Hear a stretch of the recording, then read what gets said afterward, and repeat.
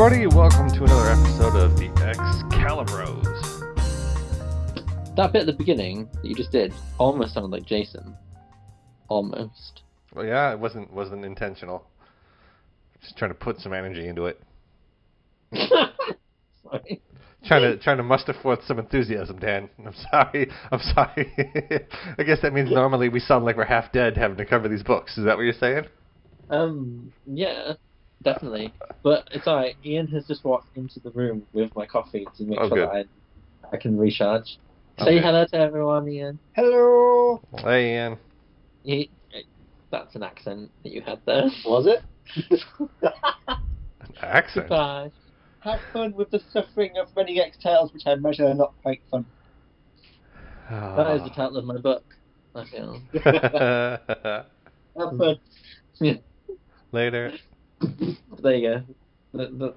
That's the homely charm that I bring to the podcast. I have my boyfriend / butler bring me coffee. It's good to get these insights into your relationship, Dan. I didn't know he was also your butler. You're sleeping with the help? Yes, it's in the title, but Wowza. School-ground humour. So. Yes, yeah. We're a little loopy because we know what's in store for us. So welcome back to the show, everybody. This week we are covering Excalibur 27, Exiles number 28, X Factor number 74, and Gen X number 16. Is that right? 17? Yeah, 16. It is 16. Yes, it is 16. All right, well, I think, we're going to have some varying levels of quality here, and we've decided to dive right into the shit, because we're covering Excalibur number 27, which is really just a placeholder issue until some actual story comes up with these characters. It's fairly obvious after reading this that the writer has no idea what he wants to do with these people anymore. Like halfway through Cross Time Caper, he was like, I don't know, maybe they go to this Earth. I don't have an end goal. And now that they're back, he's like, I don't know what to do with them. They're just like doing stuff now. So we have like a meandering issue from Chris Claremont to get into first. Any initial thoughts here, Dan? I generally feel like meandering issue could describe almost 50% of Chris Claremont's entire X work. At this point, after especially reading the later books, yeah. Indeed. Initial thoughts. It's ugly. It is so ugly. It's so ugly you added in an extra syllable. It's not ugly, it's ugly. Yep, it's ugly. It felt angry. Yeah. When I was reading it, I felt like the art was angry at me. And yes, it did. It wanted me to suffer. So many jagged edges. And yes. So much ink. I feel like someone killed like something with black blood, or made an octopus to square its inky juice all over the issue. There's so much darkness. I was like, oh, Barry Windsor-Smith, this will be an interesting looking issue. Wow, this is aggressive at me. And I feel like out of all the things in all of the lore of Brian Braddock and Betsy, Jamie is just something that needs to just be put in a box and dropped into an ocean and never seen again, because I generally don't think I get or understand what anyone ever wants to do with the character, and B, I don't think the writers get or understand what they ever want to do with that character. It doesn't work. It doesn't work. It doesn't work in contemporary X books right now, and it's not working now. I kind of liked it in the new Excalibur, where it was like, all right, he was like a little bit more lucid, so he was actually like a person instead of just like a natural force looking to cause pain. So he had like goals. He could interact, and it had meaning between the siblings. In the most recent Excalibur, obviously we haven't read the last, I don't know, 2 issues of that book, so maybe it's been way worse. But I thought it was better than it was previously. Maybe this is just coloured all my mind because I just think all I think now is like all I'm ever going to see now I think of Jamie is that damned first page of him like looking at me like he wants to hurt me. Um, Well, before we have that, we have the cover where we have the Nth Man, who is basically Galactus sans helmet, trying to smash up our Excaliburians in a city center. I don't particularly like the color work on this cover. It's just like pasting colors randomly on the buildings, random orange people, and then for some reason Megan is huge, uh, and all the other characters are tiny. I don't enjoy this cover at all. I'm not a fan. I generally thought that Megan was just really far away from everyone else at one point. I assume she's big because he's big, so she's Right. trying to. I didn't know she was that kind of polymorph, but But I mean, obviously, stuff in the cover doesn't always happen inside the issue. But I don't think they even have a conflict in the book at all. Those two. I don't know if they meet. I don't think they meet at all. Yeah. So we jump in. Talk about Yeah. Let's get this one over with. This book is Chris Claremont and Barry Windsor Smith with Bill Sienkiewicz as the inker, Tom Orzechowski as a letterer, Glynis Oliver, a colorist. All right. So we start off. Our team is back from their caper, and we have Jamie Braddock, who is sitting in a chair in some flat in England somewhere, just looking all aggressive and possessed and disturbed. And we find out that he's got like a maid who was his maid growing up, and she died, but he just brought her back to life because his powers allow him to manipulate, reality to do whatever he wants. So she's back. It's a weird relationship. It's like she's like an indentured servant almost. Yep. Yeah, it's odd. And then Nigel Frobisher comes in. He's like, "Hey, we got plans," and he insults the maid, which makes Jamie upset and turns him into a woman. So that happened. And Isn't that the second time this thing's turned into a woman? yes, yeah. And this time it's with pink hair and like a black slutty outfit. And I wasn't sure if it was just the art that made her face look jagged and angry, or if it made her quite older. But this art it's just painful to look at. I don't. I remember Barry Windsor Smith from X-Men issues, and it wasn't quite like this, was it? I don't remember it being. But then I suppose phoning in writer, phoning in artist seems appropriate, I suppose. I mean, this artwork is nothing to write home about. Even Glynis Oliver is like, fuck it, I'm just like throwing some color work on here, and we're gonna get through this issue. Like when we first see Excalibur, they're meeting with Who, and the whole background is just blue with like outlines of chairs and stuff. Like they had not even bothered at all to like place this anywhere. Like they're supposed to be at like a movie studio, but you would have no idea because it's just blue chairs, blue lights, blue desks, blue computers. It's just blue. They're just shooting at night. Yeah, sure.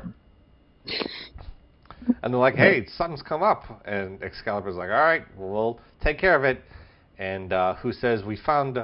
Also, we got some Struth. We haven't had a Struth in a while, but we got a Struth, Dan. So add it to the counter." I don't even know how far we're I don't know, we're 18, past the pale. whatever. We're past Yeah, we're overflowing with Struth. And someone from another dimension has made its way in, and her name is Dr. Candy Goodstroke. And I thought, wow, Claremont wants to do like a porn thing. I don't know what's happening here. It's such a. Oh God. Yeah. Carries on. And she's Dr. Candy Goodstroke is a consulting therapist who was taking care of the Nth Man, who in his universe is like all powerful. To me, that Nth Man seems like what Galactus would be like in another dimension kind of deal, or before the end of his universe. That's kind of an interesting idea, like what Galactus would be in another place and time. But Yeah. this is not an interesting outcome for the concept. No, it's not working. Nope. Rachel reads her mind. It's like, oh, there's this other people, this other dimension. And Nightcrawler decides, fuck it, I'm going to leave for reasons. And then Nightcrawler shows back up to cheer Rachel up, and he's dressed in like a white tuxedo without any pants. And they go dancing, and she's starting to cheer up. But then it's Spiral, or it's not Spiral. I don't know if this is ever explained, like this was Spiral impersonating him, or if this was Jamie like giving her a vision, or what's going on. Did you figure it out? No, I didn't. I gave up hope. No worries, because Nightcrawler and Rachel are like teleported to this other universe, and two other people come and take their places. So we've got, which is very interesting, we've got like two panels of two different bodies, and it's like they just swap the heads on them. Especially Rachel in her new outfit. She's got like this terribly red, angry face, but like her neck and her breasts are just like very pale. It's like they cut the head off, like they took a Barbie off of one Barbie and put it on the body of a different Barbie, and that's what we have here. It's so bad. It's so horrible to look at. Like, generally, it's just like the creative decisions going on. Yeah. If there were any creative decisions. I don't know. It's just random. To me, it felt like, really? This is what we're going with. If you don't want to make it make sense, I'm not going to try and make it make sense. So they're in, like, the garden of the Nth Man's house, and Jamie's watching via a TV, in a TV, and is, like, controlling stuff. Then we get a bunch of panels of like these other two like Russian spies who have taken Rachel and Nightcrawler's place, and they're battling with Captain Britain and Megan, and back and forth on a helicopter. And then we see that Rachel's beating up the Nth Man, and then Nightcrawler's like, oh my god, Rachel's going to kill him, what am I going to do? And Jamie's watching. Like it's complete nonsense here. It's so many words and impossible to follow. And we just keep cutting back and forth every page to, all right, these Russian spies are at this movie studio, and they've hijacked a helicopter to escape, but then they blow it up to escape, and then the Nth Man's getting beat up. And luckily, there is a remote control on the top of this TV, and I thought this was actually kind of an interesting concept, like a cosmic remote that would let him fast forward or rewind the battle of reality to like get to a point that would work. That was like, oh, cool, interesting concept. And at the end, he just hits the cancel button on the remote to like end the fight. Does your remote have a cancel button? No, it does not. Okay, I was gonna say I don't think my TV can cancel stuff. So he cancels it, and it's like the fight never happened. And they're like, oh, what was it? Well, the world will never know. And Jamie's like, I'll get them next time. And that's the end of the book. I sped through it, but I trust me here. There's nothing happening other than lots of words on pages that make no sense, with artwork that makes you wish you were blind for 5 minutes. So and just flipping through pages, like this is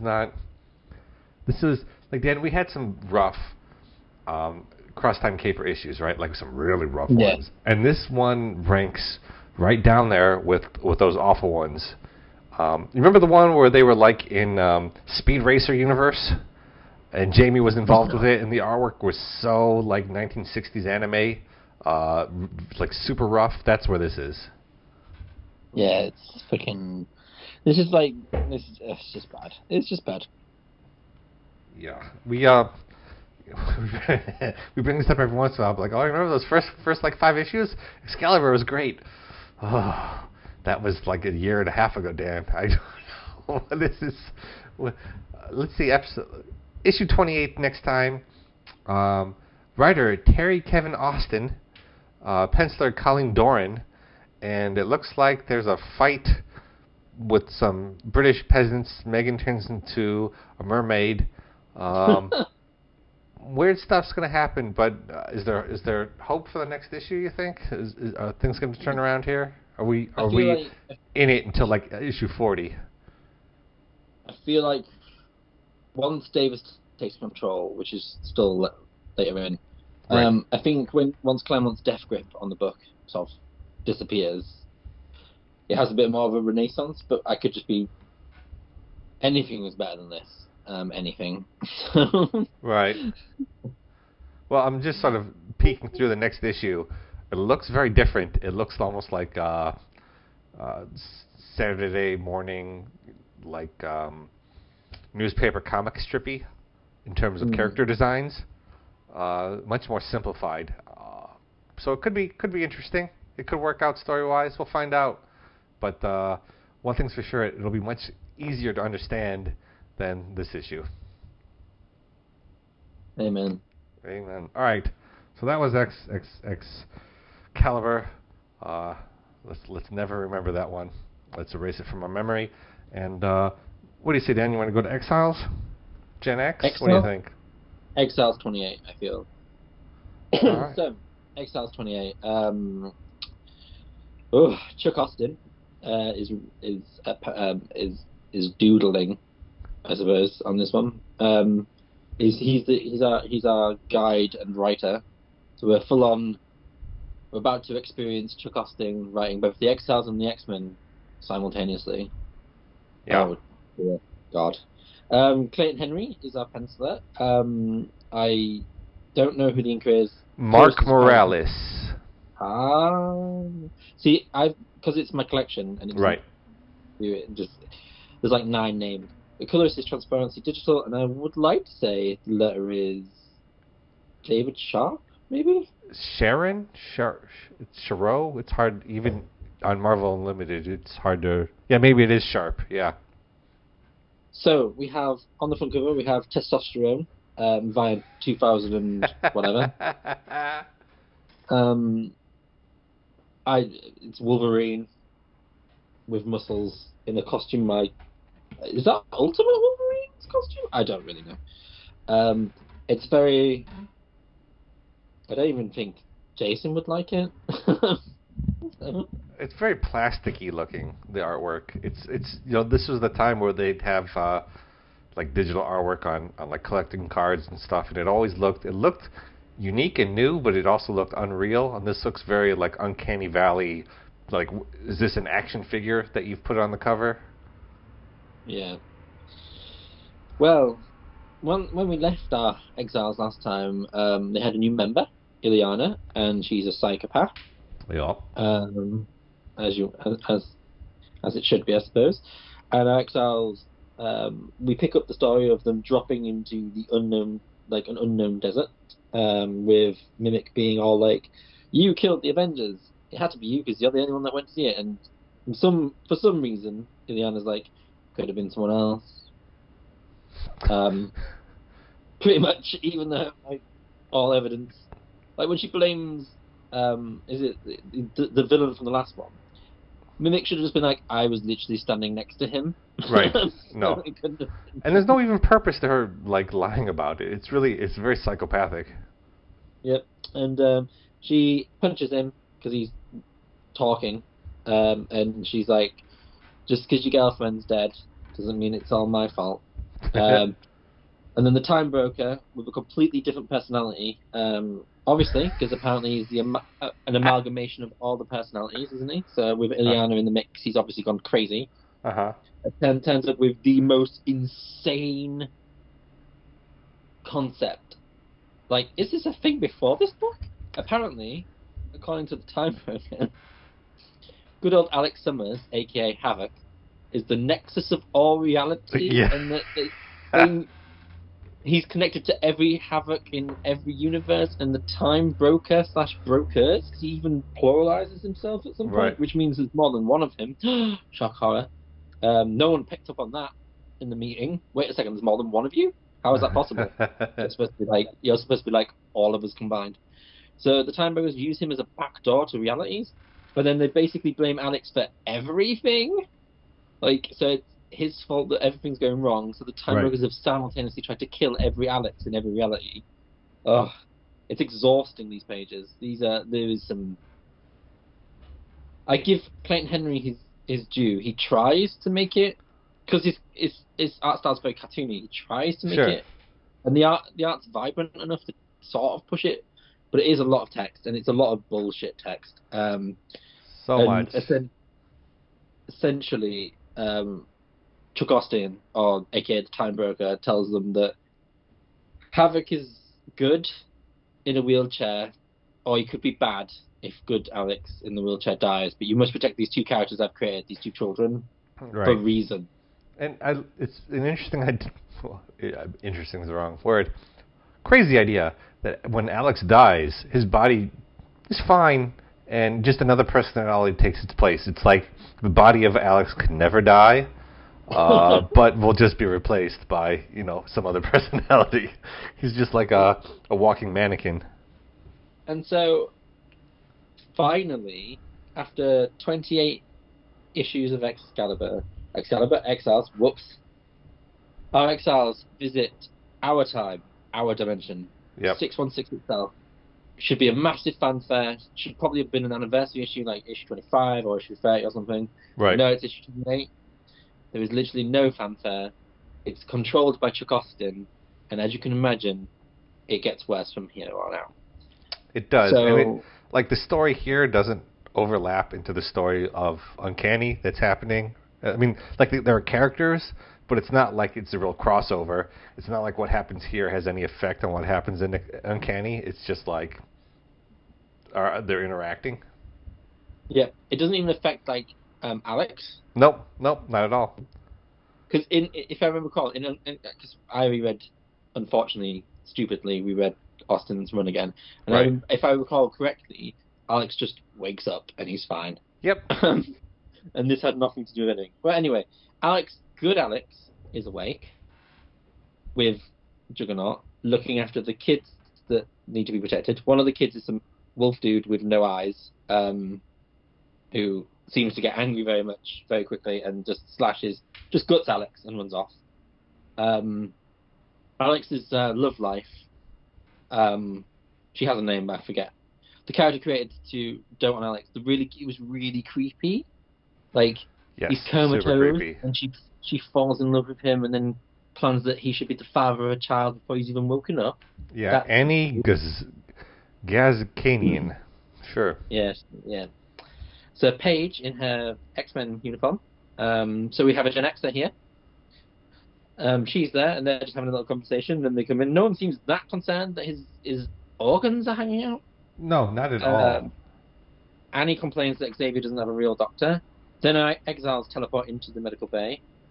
Everyone, the really horribly boring joke of, is that the Juggernaut? Happens for like 5 panels. The Talus is like, it's too late, or it's nearly too late, and then Sasquatch is like, I'm a doctor, I can help, and then she's like, no, this guy is dead. Yeah, and she helps. She looks at the line, it goes flat, and like anyone could just say, well, he died. Like, you didn't even need a doctor. Anyone listening to this podcast could look at the screen and be like, oh yeah, he's dead. He is not coming back. But so Juggernaut being Juggernaut, and to be fair, to Austin's credit, he at least knows how to write Juggernaut the idiot. Sure. It's sort of like, why do you need the kids? Alex would never hurt the kids. And the Exiles don't even explain themselves. I'm pretty sure most of the time, if they're in a situation where they can talk out of it, pretty sure when we've been reading this book, they've actually explained themselves to nearly everyone they've come across. Right, no. This one is very blatant. Like, no one's even going to question who they are, and they're not going to explain why they're there, but they're helping, kind of. So Juggernaut's like, must punch, and for some reason Morph is a chicken. So they that punch, was the best part of the book. Yep. Ileana's got a ever-extending, ever-decreasing sizing sword knife, because it is totally... yeah. They fight, and then Alex wakes up evil, and one of my favourite things about Henry's artwork on this book is that I love his Sasquatch, and I love how he always there's always like a really cool colour or metamorphosis between Heather and Sasquatch. Right. I always really like, for some reason it is a good thing, but I am literally picking out one tiny panel out of millions of panels. So Like, his art isn't bad. It is No, very no. serviceable. It's very of its time. It's very Yes. cartoony. Yeah, But I do like definitely the way very he of draw- its time. I do love the way he draws Sasquatch, and I do like the way he draws sort of like Mimic when he's metal. I think Yeah, that yeah. and the color work does really work. It's really bright. And but anyway, Havoc wakes up. Everyone's like Alex, and he's like Matt, as if he literally turns to Nurse Creepy and goes, all these hot people around me, and I Right. picked you. Yeah. And I was just like, ooh, bitchy Alex. And then Alex tries to kill the kid immediately for reasons. Just to kill, yeah. And Havoc jumps in. Havoc and Sasquatch are like, we'll handle this. Why don't you all walk out slowly? Have you noticed this in this book? Is when they bring Alex into the operating theatre, they're walking in slowly, and then Yeah. they're walking out slowly, talking, completely relaxed, as Yep. Havoc is basically firing giant blasts at Cal and Sasquatch. And so they're having a bit of a fun time. And then everyone runs outside. Then Wolverine turns up because Wolverine. Sure. And they're like, we'll go find the other kid. And TJ does the my dad lives here moment, so obviously that's going to be important later. They go find the other kid, and around the other kid are giant werewolf people, which no one would know. Paige talks about it like for 5 seconds. On the last mission, there was werewolf people I nearly died from, and I don't want to do that again. And ironically, she's there with all the werewolf people. Right. And then we skip to Warren and Bobby because the young kid was injured, and they said if we can get Warren, because this is the time where Warren had super blood, which healed people. Yep.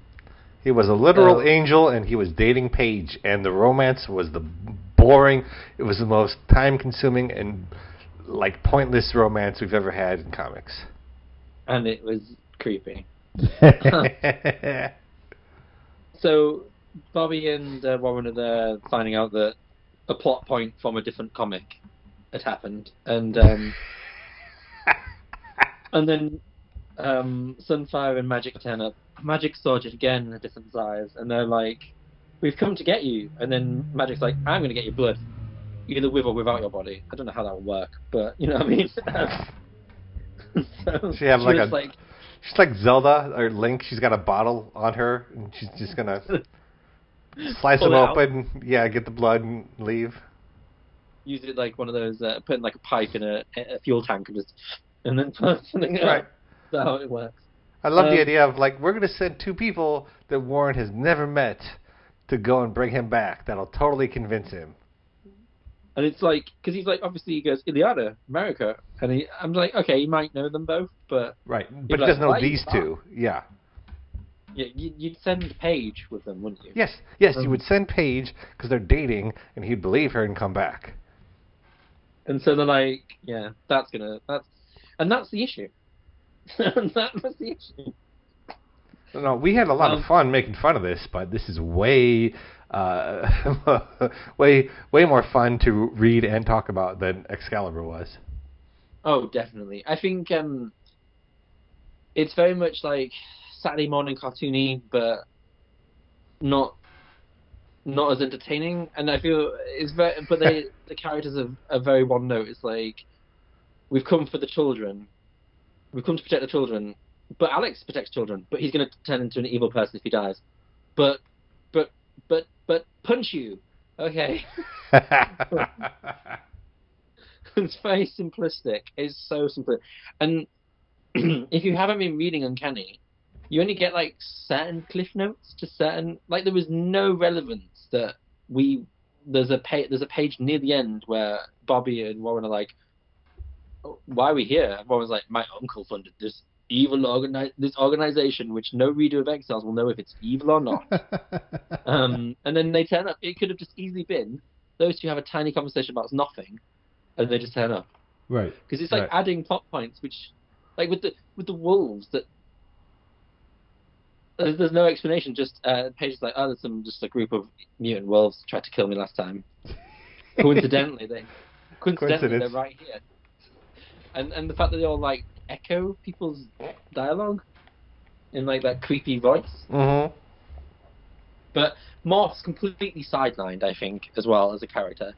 Um, I feel like Austin doesn't really care for the Exiles, especially he cares for Ileana. He gives a shit. Oh About yeah, Ileana. he obviously loves Ileana. He gives a shit about Ileana, and he clearly wants to do the Nocturne meets Daddy. Right. And he kind of cares about Cal, but what he really cares about is his X-Men, and the Exiles become complete and utter second fiddle to the X-Men. What if I could funnel this book into my bigger book and get more people reading that more important book? That's what I'm gonna do. It's really bland. It's really ham-fisted.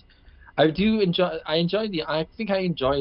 Just it's got like a nostalgia factor, like an early 2000s nostalgia factor for me, where it's just bright and bubblegummy, and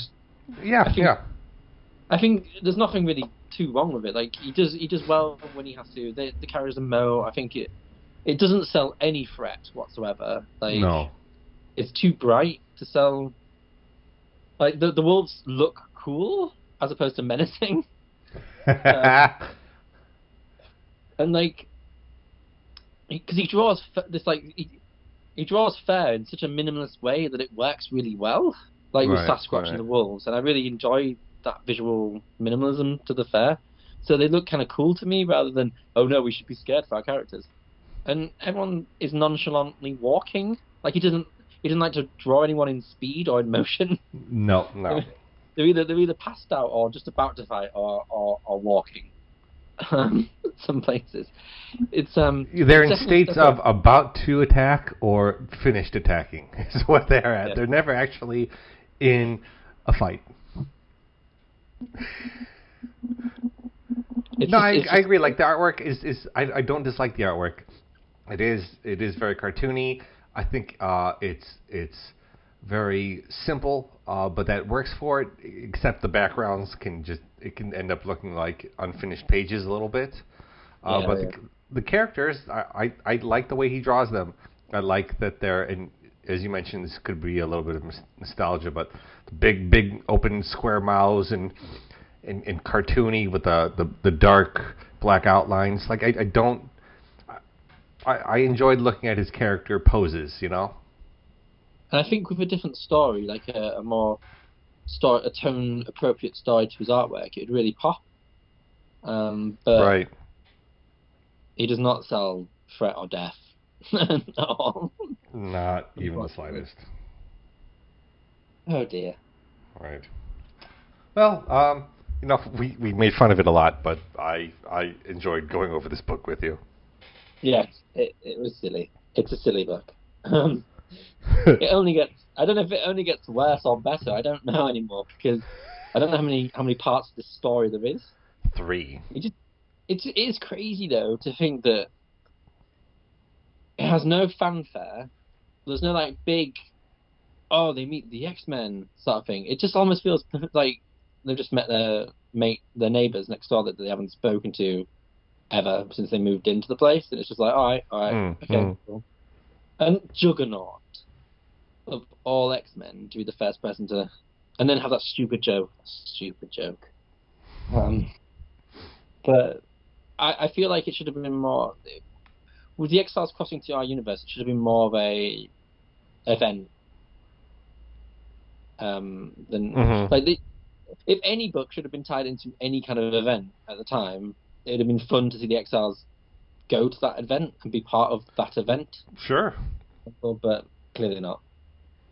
And it's crazy. Basically, at this point in Uncanny, there's someone invades like the campus. I don't remember who, and like steals some X-Men, and they go off to find it. I don't think it's an event, but there's conflict happening at least. It's true. And I think this is the same time as Morrison's. Is it the same time as Morrison's stuff? Yep. It is crazy that that's going on in the background. It's mental. Yeah, super trippy, like heady stuff happening in X-Men, and then new X-Men, and then in this book, Just like the ridiculous Angel's really an angel. What about that? What if that was an idea? And what if he interacted with Nightcrawler who's really a demon? Oh wait. And then I do like a creepy romance with Paige. Oh yeah. Why is everyone creepy? Because he even brings back like Polaris, and she's crazy. Oh yeah. She's Oh yeah, she goes nuts. she's totally like. And do they nearly marry? I feel like Alex and the Nurse nearly get like married. It's hard to remember. Like they start dating, and then it's revealed like she's crazy, or that he has like a sudden change of heart, and then she just like disappears from the book. She's just gone. She has vanished. A lot. Same with Squid Boy. He is just jettisoned as fast as soon as Austin leaves. It's weird. Killed. I remember being like, "Oh, why is this nurse here?" And then like, "Where did that nurse go?" Okay. I don't remember what were we reading. Oh shit! What book were we reading where like Stacy X was involved, and then she was gone? Is that the same book? It's the same Uncanny, but it's that's Joe Kelly brought in Stacy X, and then Austin does away with her.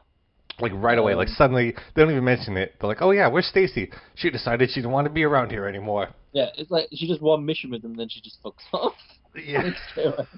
What is really astonishing to me is the fact that there's a really beautiful Salvador Larroca front cover for Austin's run, where it's the full team cover, and you look at the cover and you're like, that team, like, because I believe it is his core X-Men, i.e.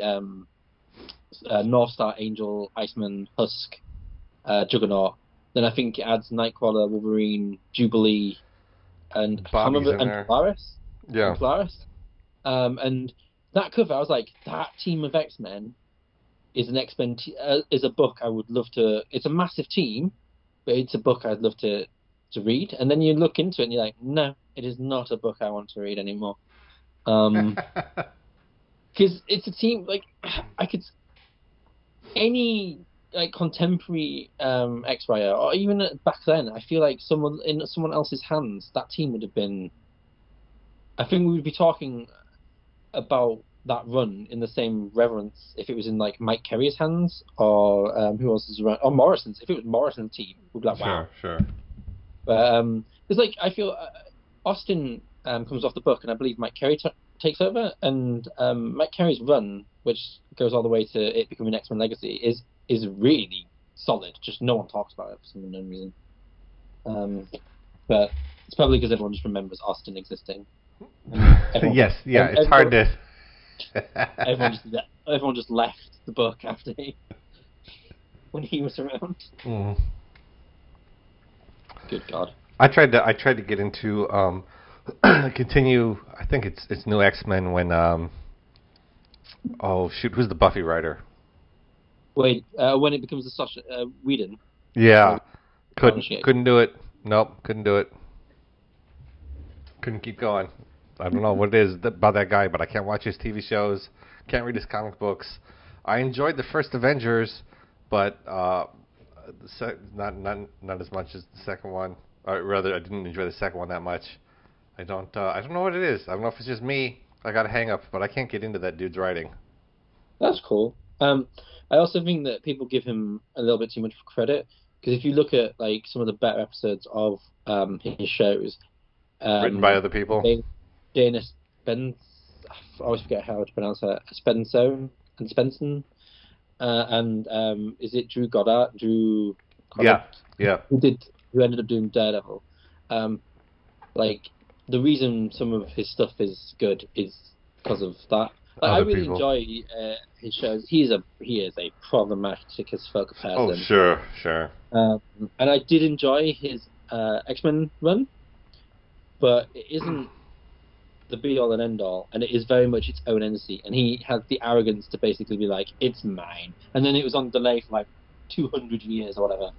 But I remember one issue coming out, and like 2 years later, they're like, the final issue. And I was like, what? Wasn't that cancelled like years ago? That's how I feel about the Doomsday Clock. The Doomsday Clock, is that still going? Who knows? I don't. Yeah. That's great. But anyway, talking about Doomsday Clocks and constellations, we should move on to Generation X. All right, Dan. I'm going to let you go for a minute. You had your coffee. I got to sneak over to the fridge to grab coffee. So please continue, and I'll be absent for like 20 seconds.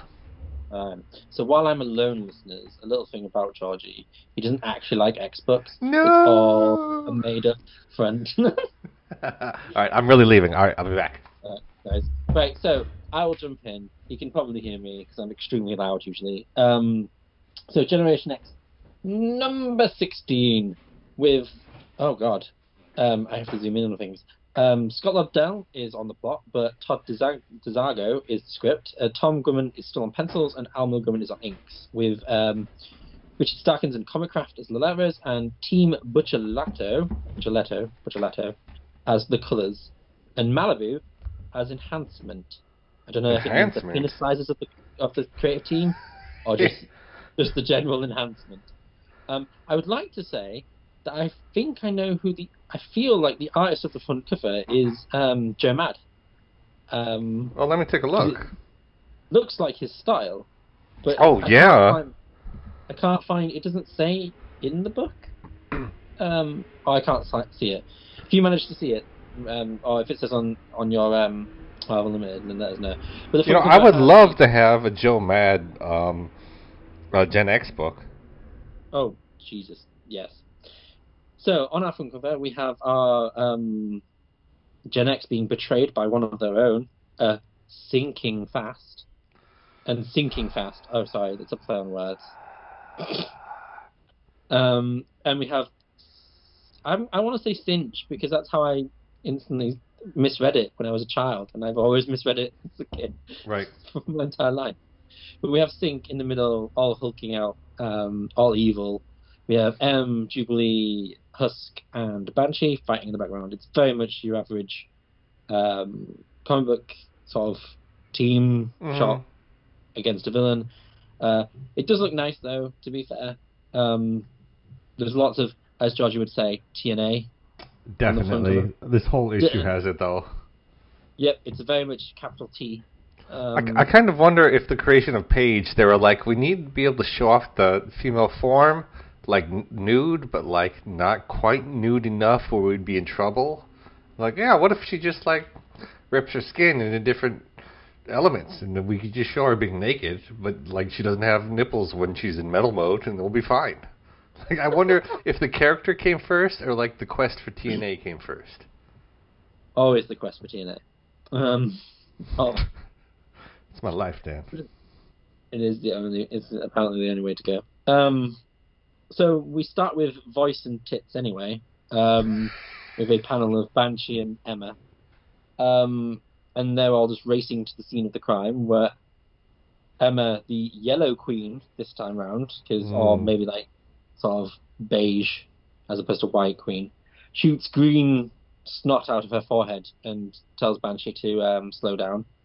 And then Turtley comes to, basically says, if we go there, he's going to get more powerful. Have you not seen the Justice League episodes with Amazo? Right. That was a good and so we cut to inside where Everett is just using Jubilee's powers to try to murder everyone else, with Paige, the Silver, I assume it's Silver or Steel, blocking the shots from Jubilee, and M doing nothing, and a poor guy in the background sort of cowering.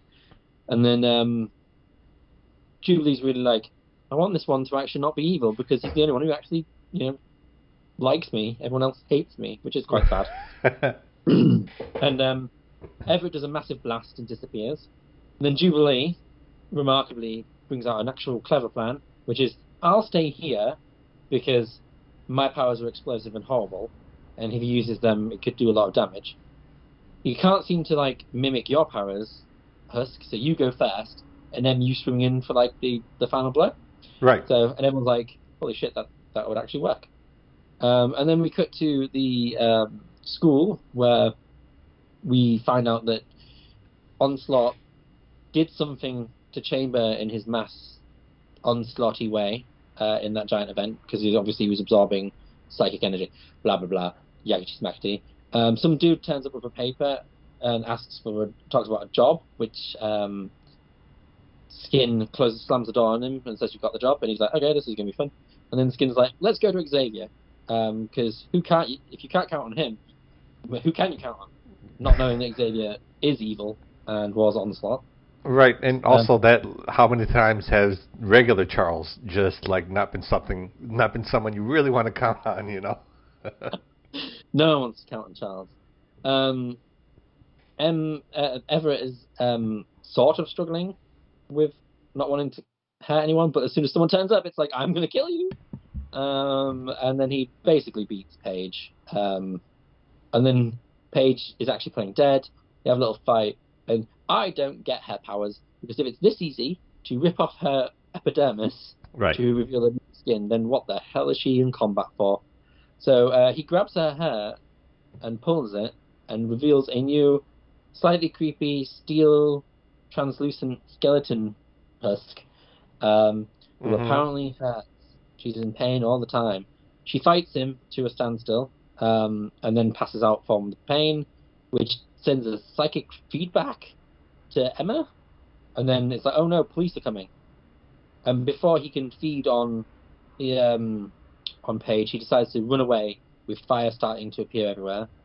And then M shows up, and then M is like, use your aura on me and really use it on me. And he's like, I'm going to use it on you. And she's like, no, really use it on me. And apparently his aura turns like snot green, and he gets upset, and it purges him of the M plate influence. M turns up with Emma and Banshee, so does Jubilee, and everyone's like, we should go before the police come. And Emma's like, wait, we have to talk about what's wrong with M. And then we have Skin racing to Xavier's mansion with Chamber passing out, only to be stopped by the Executioner, who is like, for the death of Angelo Espinosa, you are going to die, which is Skin's real name. And then it goes, Skin versus the Executioner, while Chamber's life hangs in the balance. But what it really, really promotes is, be here in 720 hours from now for the much anticipated return of Chris Bacalo. Yeah, maybe it'll be worth reading this book again. and then the next month, the magnificent return of Chris Bacalo. Be there or be squared. They don't care about the actual anything else. So this is actually competent. Right. I think we said before we started, hey, this is actually average. This is I'll take it. My thoughts before we jump to you is, I think the characters actually sound like the characters for the first time in a long time. Right. Or at least sort of like them. It was nice to see Jubilee coming up with some plans and actually acting like a team player, having some of that experience rub off. I do think I'm glad Everett is done. We're done with the end plate story. It went on for far too long. Way too long. I don't understand how his powers don't work with Husk anymore, because I just don't understand I don't understand his powers anymore, because they're supposed to work with everyone. So because they were described as working with other people, but it doesn't work with Husk, and he can't latch on to the full force of Monet's. But hopefully we'll get the secret when Bacalo returns. Do we really know, or is this about the time where our writer drops off and stories change? Yeah, we get a different secret. Yeah, a different secret. So what did you think of Gen X 16? Like, the artwork's nothing great, right? Oh no. And the color work is so faded. It's an odd way to color this book, because there's some digital bright colors with a lot of like faded traditional coloring going on with the characters, and everything's just like, there's no central light for any of these panels. It's like, if you look at Sync's costume, it's like glowing in all different places. You don't know where the light's coming from. Like, it's very boring, uninspired artwork, but it actually tells the story clearly. And considering some of the awfulness we've had to deal with this book, I will take this and be thankful that this story is over with and we don't have to deal with Emplate for at least a little while, and that Chris Bachalo is coming back. Like, this was, as a replacement issue, fine. Like, I won't remember this in 2 months, but I'm happy that it's not contributing to my overall despair. Yeah, artistically, it reminds me of a sort of Bat Family book, like the way it looks, Sure. visually, and it is just it does what it needs to do to just finish the story. That's about best as it can. It's not offensive. It just is. It just exists. Yes, it just exists, and I'm sneaking looks at the next issue, and I'm like, oh, great, good. We're actually getting Bachalo. It's like real Bachalo here. That'll be something to look forward to, Dan. Yes. It's very different. Mm. Oh God, it's very different. I'm Speaking looking at of- it now again. Speaking of very stylized artwork, let's cut over to X Factor number 74, Dan. Different. X Factor 74, which is written by Peter David, pencils by Larry Stroman, inks by Al Milgram, lettering by Michael Heisler, and coloring by Glennis Oliver. Please send your repeated phone calls to Peter and Larry by whatever. Okay, I'm done reading that. So on the cover, we've got Strong Guy fighting some green monster in purple in crazy, inhumane poses as walls crumble behind them. I don't know, like, as far as artwork goes, this is an engaging piece of artwork, but also might be one of the worst pages from the book. Yeah, I suppose I can see what you're saying. I see what you're saying. There's like I think this physical fight between these two characters is ridiculous throughout the whole book. Like, there will be panels where I'm not quite sure how people are being punched. They're just in odd, it's almost like they're in excruciating pain, and their limbs are like involuntarily flailing around. Those are the kind of poses they're in. But for some reason, it gets across the aggression and ferocity of the fight. This is true. Was that enough of a word salad to make you want to stop podcasting, Dan? No, not just yet. Okay. I'm just looking at it. I'm just looking at it going, Do you think they coloured him in like the Hulk for a reason? But I don't know. anyway. Alright. Well, we start off, and the guy who looks like Strong Guy is standing somewhere tall, and they're like, Strong Guy's gonna fight. Oh, it's not this guy, it's another guy. And this book is full of like silly Peter David humor and very stylized artwork. But we have our team is sleeping over at Strong Guy's place, and they're all having weird dreams. Strong Guy's having sexual dreams about supermodels, and Lorna Dane is dreaming about weird stuff, and her hair's flowing gloriously. And Havoc is having odd dreams. I love how he's drawn here. I really I feel the emotion of the characters in the hair, if that makes sense, Dan. Yes, I get you. And as he's having a terrible dream, he wakes up, and Rain is sitting on the bed right in front of him, and like it's not something odd to be doing. I adore. Can we just for a second? Yeah. That Rain in her night. That is beautiful. Right?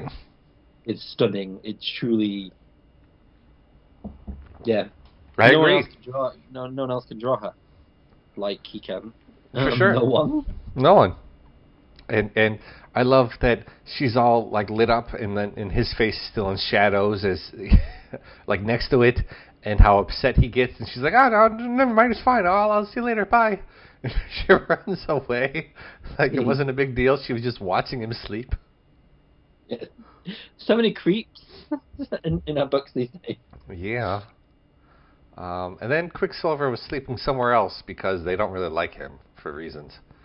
And he was having all bad dreams as well. And even our multiples men who are captured in the basement are sleeping in their like electrocutioner chairs here in a funny way. Next morning, our two lovebirds are playing. I don't know what even this game is, Dan. They don't say what it is. They're hitting a ball across a wall with paddles. It's oh my god, why do I not? I used to play it. Oh my god, squash. It's squash. Okay, right. Squash. And as they're going, I'm not sure if Havoc is using this as like a dirty tactic to win the game, but he brings up that Rain was watching him sleep, and Lorna can't handle it, and as she's not paying attention, the ball hits her in the head, and he gets the point. So they go to take a shower because there's a mission here, and Strong Guy's like, I haven't played this in a while. And he hits the ball right like through the wall, or I'm not sure if the ball explodes against the wall, one way or the other. And he's like, oh yeah, that's why I don't play this game anymore. And you really get the feeling that Peter David created this book just to have Strong Guy in it. Do you know what? If that's the reason, kudos. No, I generally right. So the thing about we've just been talking about how you can clearly tell Austin's favorites. Right. Peter David may have created the entire book around Strong Guy, but everyone is serviced. Sure. And if you get anything from this podcast or if you read these books with us, there is a distinct difference between quality writing, favorite characters, and not quality writing favorite characters. Right. Remember, service all your friends is what Dan's saying. Okay. There you go. So we move on, and we've had sort of our villain in previous issues looking at a bunch of screens, watching people, and it's kind of revealed now that it's a senator, and he's working with Mr. Sinister, and he comes up from the basement to greet his family good morning, and there's this amazing, trippy panel at the bottom of a side profile of the senator, and there's a zoom-in panel of his eye, and then behind it is his hair flowing in, which is it just feels like someone's been on a drug trip to paint this. It feels like a 70s album cover, but it's so gorgeous, Dan. This is why I love Strowman. We'll get panels like this that don't really make sense, but you know what he's going for, and they convey a whole lot more than what's on the page. It just feels, and it kind of goes with the idea that he's two-faced, or he has an ulterior motive, or something else, something otherworldly about what he's doing. Oh, sure. So the team arrives to the center where the multiples men are being captured because they're having I almost just said truth detective, which is not what this person is. A lie detector test. Yes, a lie detector test specialist is come to determine which is the correct multiples man. And there's a lot of kind of corny but kind of funny, dialogue back and forth. They hint at people not liking Quicksilver, and Val's like, "Can someone please hit him?" And then off panel, Alex hits him. It's like, "Hey, the boss told me to." Silly stuff like that. That it's kind of corny, but I still love it. And as they're testing, we find out that there's this giant hulking man at the Washington Monument who wants to fight Strong Guy for reasons. And so they take their flying car there. And I also love the panel of the flying car darting over crazy angles and zooming at the reader here. I love how metallic and flashy it's colored as well. Yeah, it's a very nice take on a Batmobile car. Right. It's fun. I do generally like it. And also, let's just say that panel of Strong Guy in just a t-shirt with the X is awesome. Oh yeah.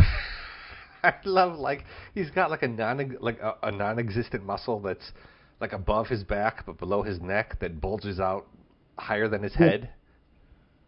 No, it makes no sense. No, but it conveys the this guy is just muscles on muscles. Yeah. And I love that the joke of Strong Guy just calling himself Strong Guy and how everyone else hates that name except for him is carried out throughout this issue. So this dude calls us strong guy. He jumps down from the Washington Monument. He's not in green. He's like peach colored white dude, in like a red almost juggernaut outfit. And he's like, you know, whatever. I'm gonna fight strong guy, or I'm gonna blow this thing up. And then they just start fighting for a while. And I think it's stylized and interesting, and I get the physicality of the fight. But there are some panels here where I don't quite understand what's happening. There's some transitional panels which have there's tiny issues of transitional panels. I think the problem here is that he's ginormous, and the strong guy is tiny in comparison. Right. And the perspective keeps changing, which changes the shape of the person. So some of the transitional panels are not as clearly defined. Yep. Some of the great panels, like him getting grabbed by the strong guy getting grabbed by the chest and then slung into a wall or whatever it is. And then getting his head handed to him with a police car. No, there's some great panels, but there's also, as you mentioned, a few transitional ones where you're just not quite sure. Like there's a wonderful panel in the middle where strong guy has been smashed into a car and he like punches back at this guy whose name is Slab, right? Slab. He's a rude boy, and like he's flying at the reader. This villain is, and it looks great that way. But I look back at the car where Strong Guy is, and I'm not quite sure like where Strong Guy's body is in relation to the building, or what he used to hit Slab at us. You know what I mean? Yeah, it's not. It's kind of a coloured mess. Yeah. Like those sort of like hiccups happen in the book, but I'll take it because, you know, the upside far outweighs the downside with these little issues. Havoc tells Quicksilver to go look for a bomb, but we know that Quicksilver's having like power problems, so probably not the best idea. Back at base, they've determined that multiple man is the real one, when obviously it's not the actual real one; it's a fake, and there's going to be problems back at base. It's very obvious, but it could be fun. We come back to the fight, and Strong Guy like bites this dude. Sure. Quicksilver kind of passes out. Strong Guy and Slab smash at each other. Strong Guy explains his powers, because you got to explain your powers in a 90s book. Then he smashes the Washington Monument and makes it crumble. And immediately everyone's like, oh crap, the boss is not going to be happy. It's not like, oh no, we destroyed a monument. It's like, oh no, we're going to get fired. Like that's where the head goes to. I love that. It's funny. It is. And then Lana swiftly saves some people, at least. Right. This all happens, and you realize it's been orchestrated, because who shows up to scold them but the senator from earlier in the issue, saying, "You guys are in trouble." And up next, Sinister Maneuvers. So Mr. Sinister is gonna probably play a little bit of a bigger role. But Dan, I kind of sped through the book. I think the artwork is spectacular. I think the coloring, there are issues of Excalibur where like, oh man, Glynis Oliver is the star, and I feel like she's doing equally amazing work here. After the monument crashes and there's just like flames in the sky, it looks like a beautiful oil painting, like a watercolor painting. I love how everyone's hairs are colored, and like this. When we talked offline about stylized artwork and why I'm not quite a big fan of the current X Factor book that was just released, when I compare it to what we have going on here, I don't feel like the new stuff holds a candle to the craziness that's happening here. You know what I mean? Like it's almost like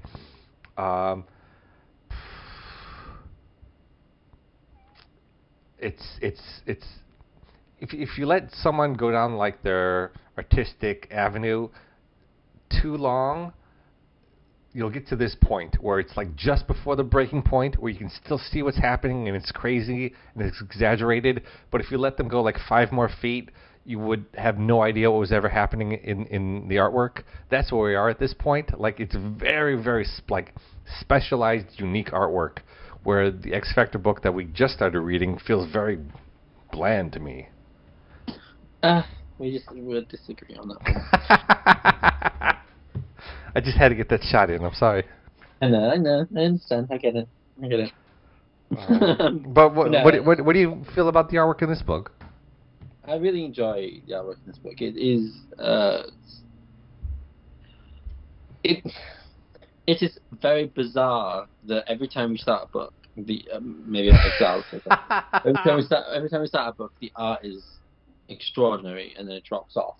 Right. But this is really like whoever was controlling or in control of pairing artists and writers up for these introductory X books really managed to get some fantastic team ups. And I feel like whereas David shoots for jokes and sometimes misses, I feel like Stroman always hits the mark with every visual he has to put forward. There is some issues here and there with transitional shots and just some geographical problems, but they don't sink the whole boat. It's just lovely to look at, and it's so well coloured. That Wolfsbane is just phenomenal. Oh yeah. And so is the strong guy in the little blue t-shirt. He looks really good, and I think that it helps the book sell itself, and it makes it so far apart from what X Factor used to be before this team took over. Definitely. As well. It's very much its individual style, and it's a statement rather than just simple comic book pages. For sure. It feels like a statement. Yeah, Dan, you still there? Yep. I was waiting for your turn. Oh no, just saying I love this book. At least where we are at this moment. I think they. I